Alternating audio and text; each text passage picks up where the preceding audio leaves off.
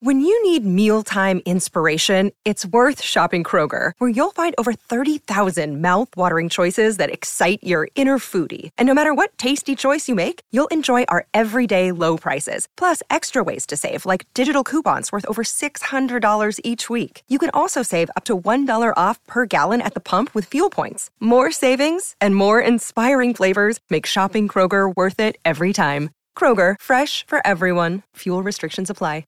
Another day is here, and you're ready for it. What to wear? Check. Breakfast, lunch, and dinner? Check. Planning for what's next and how to save for it? That's where Bank of America can help. For your financial to-dos, Bank of America has experts ready to help get you closer to your goals. Get started at one of our local financial centers or 24/7 in our mobile banking app. Find a location near you at bankofamerica.com/talktous. What would you like the power to do? Mobile banking requires downloading the app and is only available for select devices. Message and data rates may apply. Bank of America N.A., member FDIC. Tell Mr. Trump you want to meet him. I love you, Trump! Nobody used any racial slurs. Nobody called me the N-word. It's microaggressions. He does not support Mexicans, not Jews, not Muslims, not blacks, no one but his own kind, the rich. When Trump says we'll lose our country, that's not just maybe he's being a little extreme.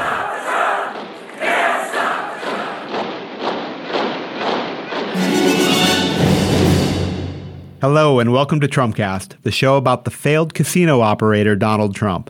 I'm Jacob Weisberg. So what do you call someone who's paid to work against the policies and interests of the United States, in secret, on behalf of foreign governments? A turncoat? A traitor? A spy? In Washington, they usually prefer the more genteel term lobbyist. But today's show is about someone whose work goes well beyond the normally corrupt work of lobbying.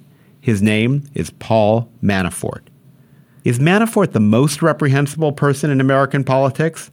Offhand, it's hard for me to think of anybody worse. The list of thugs and torturers and crooks whose reputations Manafort has been paid to buff up runs to many pages. Manafort's client list includes Ferdinand Marcos in the Philippines, Mobutu Sese Seko in Zaire, Jonas Savimbi in Angola, Viktor Yanukovych in Ukraine, Donald Trump in Mar-a-Lago. Wait, what's that he said? Donald Trump?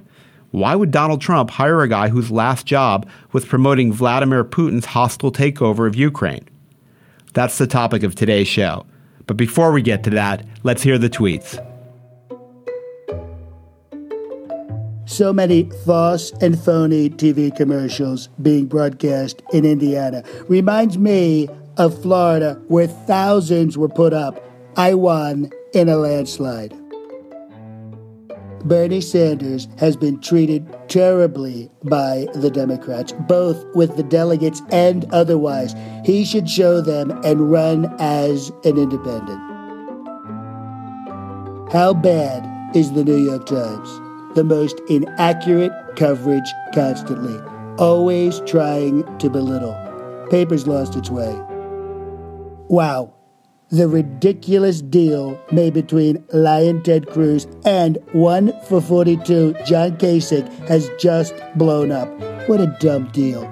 Dead on arrival. I'm in Indiana, where we just had a great rally, fantastic people, staying at a Holiday Inn Express, new and clean, not bad.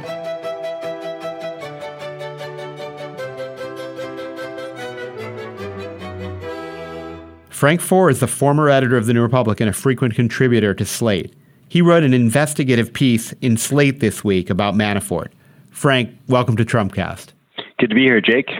Frank, in the intro, I listed some of the dictators Paul Manafort has worked for. Why is this guy such a good get for Donald Trump?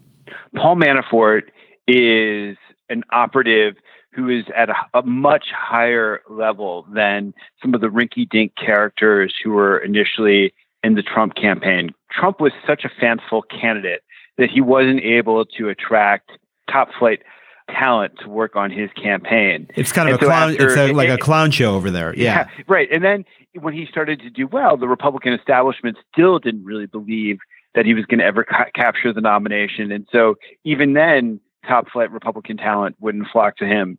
And so eventually he's able to get a hold of this Manafort character because Manafort has a very, very long association with Donald Trump.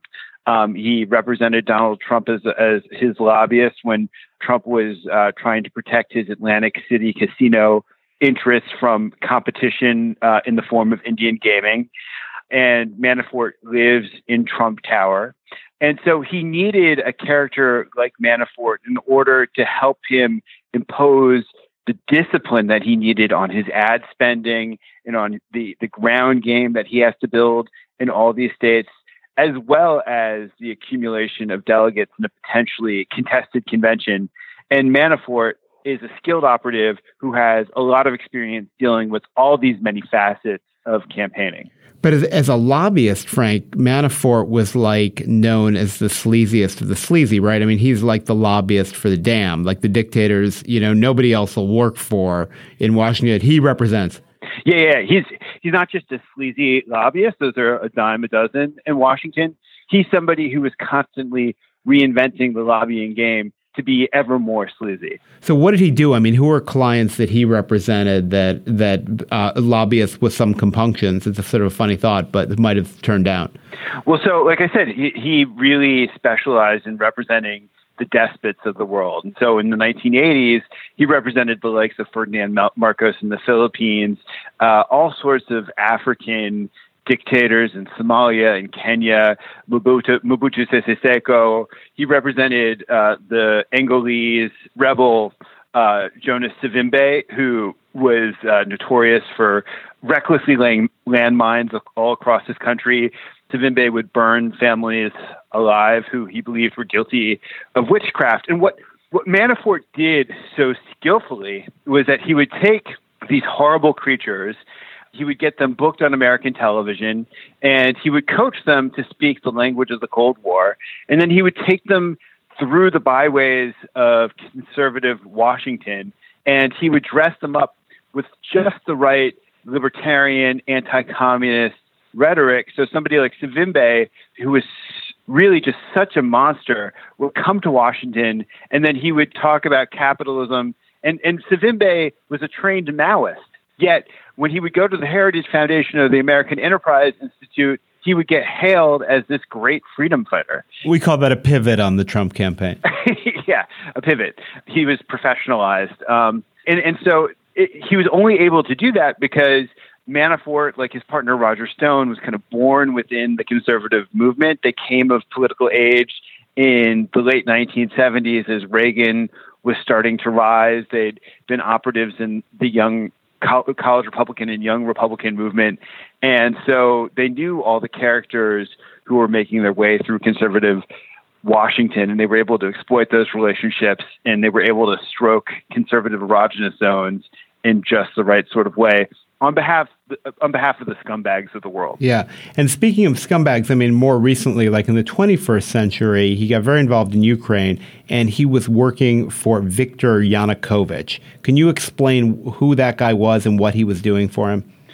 So Ukraine has been engaged over the course of the last 15 years in this real tug of war between the forces in the country who are trying to bring Ukraine into the European orbit and the forces in the country who are trying to bring it into the Russian orbit. And Vladimir Putin has made an enormous priority of trying to create a series of client states on the periphery of his country. And Ukraine always had to be the most important of those client states in his geostrategic worldview because Ukraine is such a big, important country.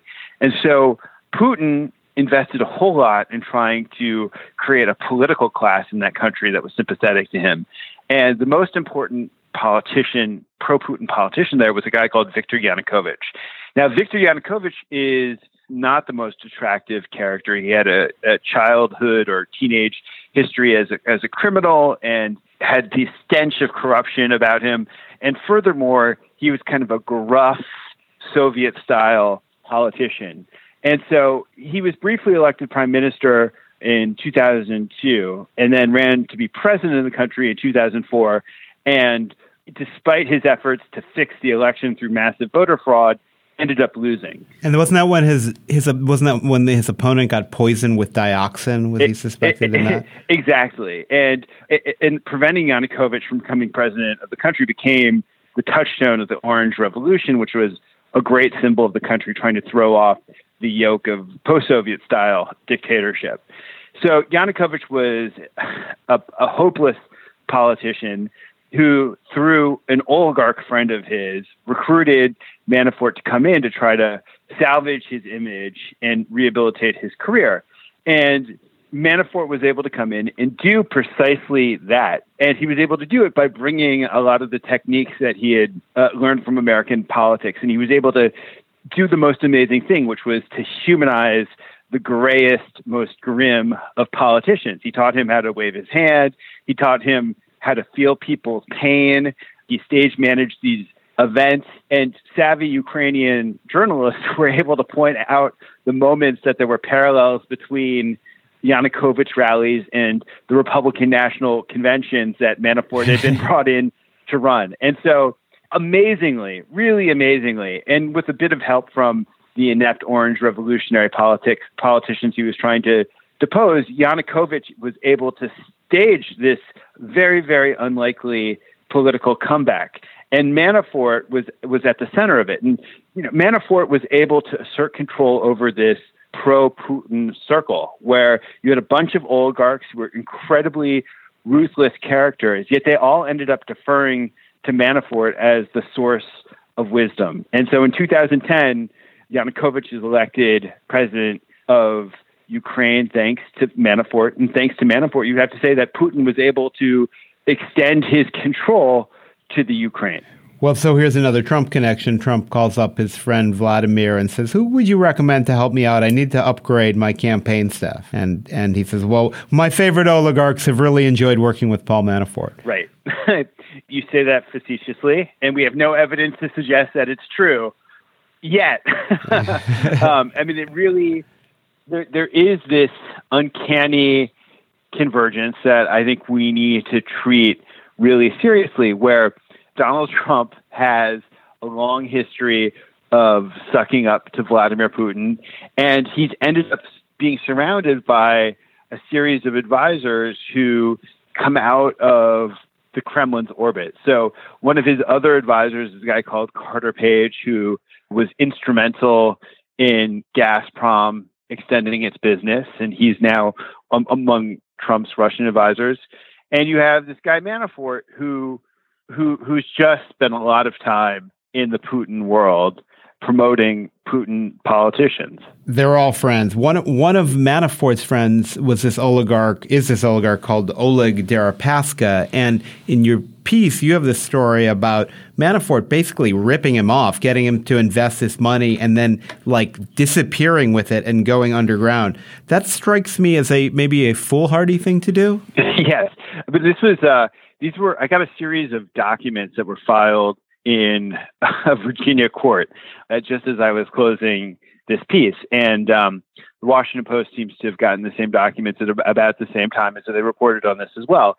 And so Manafort and his business partners set up a private equity fund, a $200 million private equity fund where this Russian oligarch, Oleg Deripaska, is the primary investor. And Deripaska, it should be noted, wasn't allowed into the United States for a large number of years because the U.S. government was suspicious of his ties to Russian organized crime. He was alleged to have bugged an Israeli cabinet minister. There was a RICO case against him in the Southern District of New York for having threatened to kill two other aluminum tycoons. So he was not a pleasant figure. And he's not the type of guy you would want to steal from. Yet it seems like that's basically that Manafort sets up this fund. Deripaska invests in the fund. And a couple of years later, as the financial crisis hits, Deripaska is wondering what happens to his money. And so he asks Manafort and for his partners for an audit of the fund.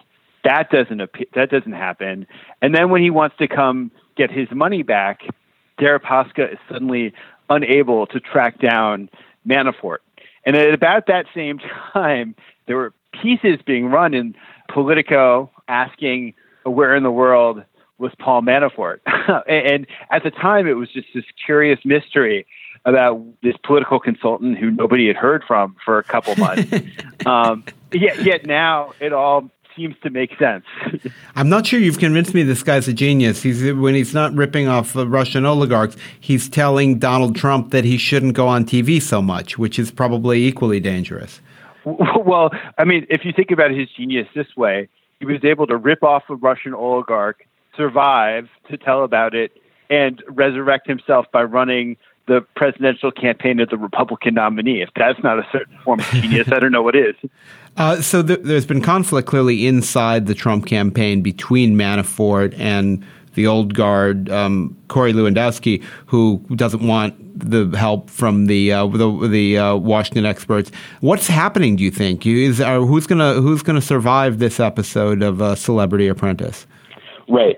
So if we do extend the reality show metaphor that you've just set up, I think that he's probably going to try to maintain a state of healthy competition between the two of those guys because, A, he probably finds it entertaining, and B, it probably suits him to always have another advisor with an opposing point of view who he could gravitate to find affirmation for whatever principle, whatever strategy, whatever position he's craving affirmation for on that day of the week. Frank, thanks for joining me on Trumpcast today. Pleasure. That's it for today's episode of Trumpcast. The show is produced by Henry Milofsky and Jason DeLeon. Slate's executive producer is Steve Lichtai. Andy Bowers is our chief content officer. Thanks as always to John DiDomenico, our voice of Donald Trump.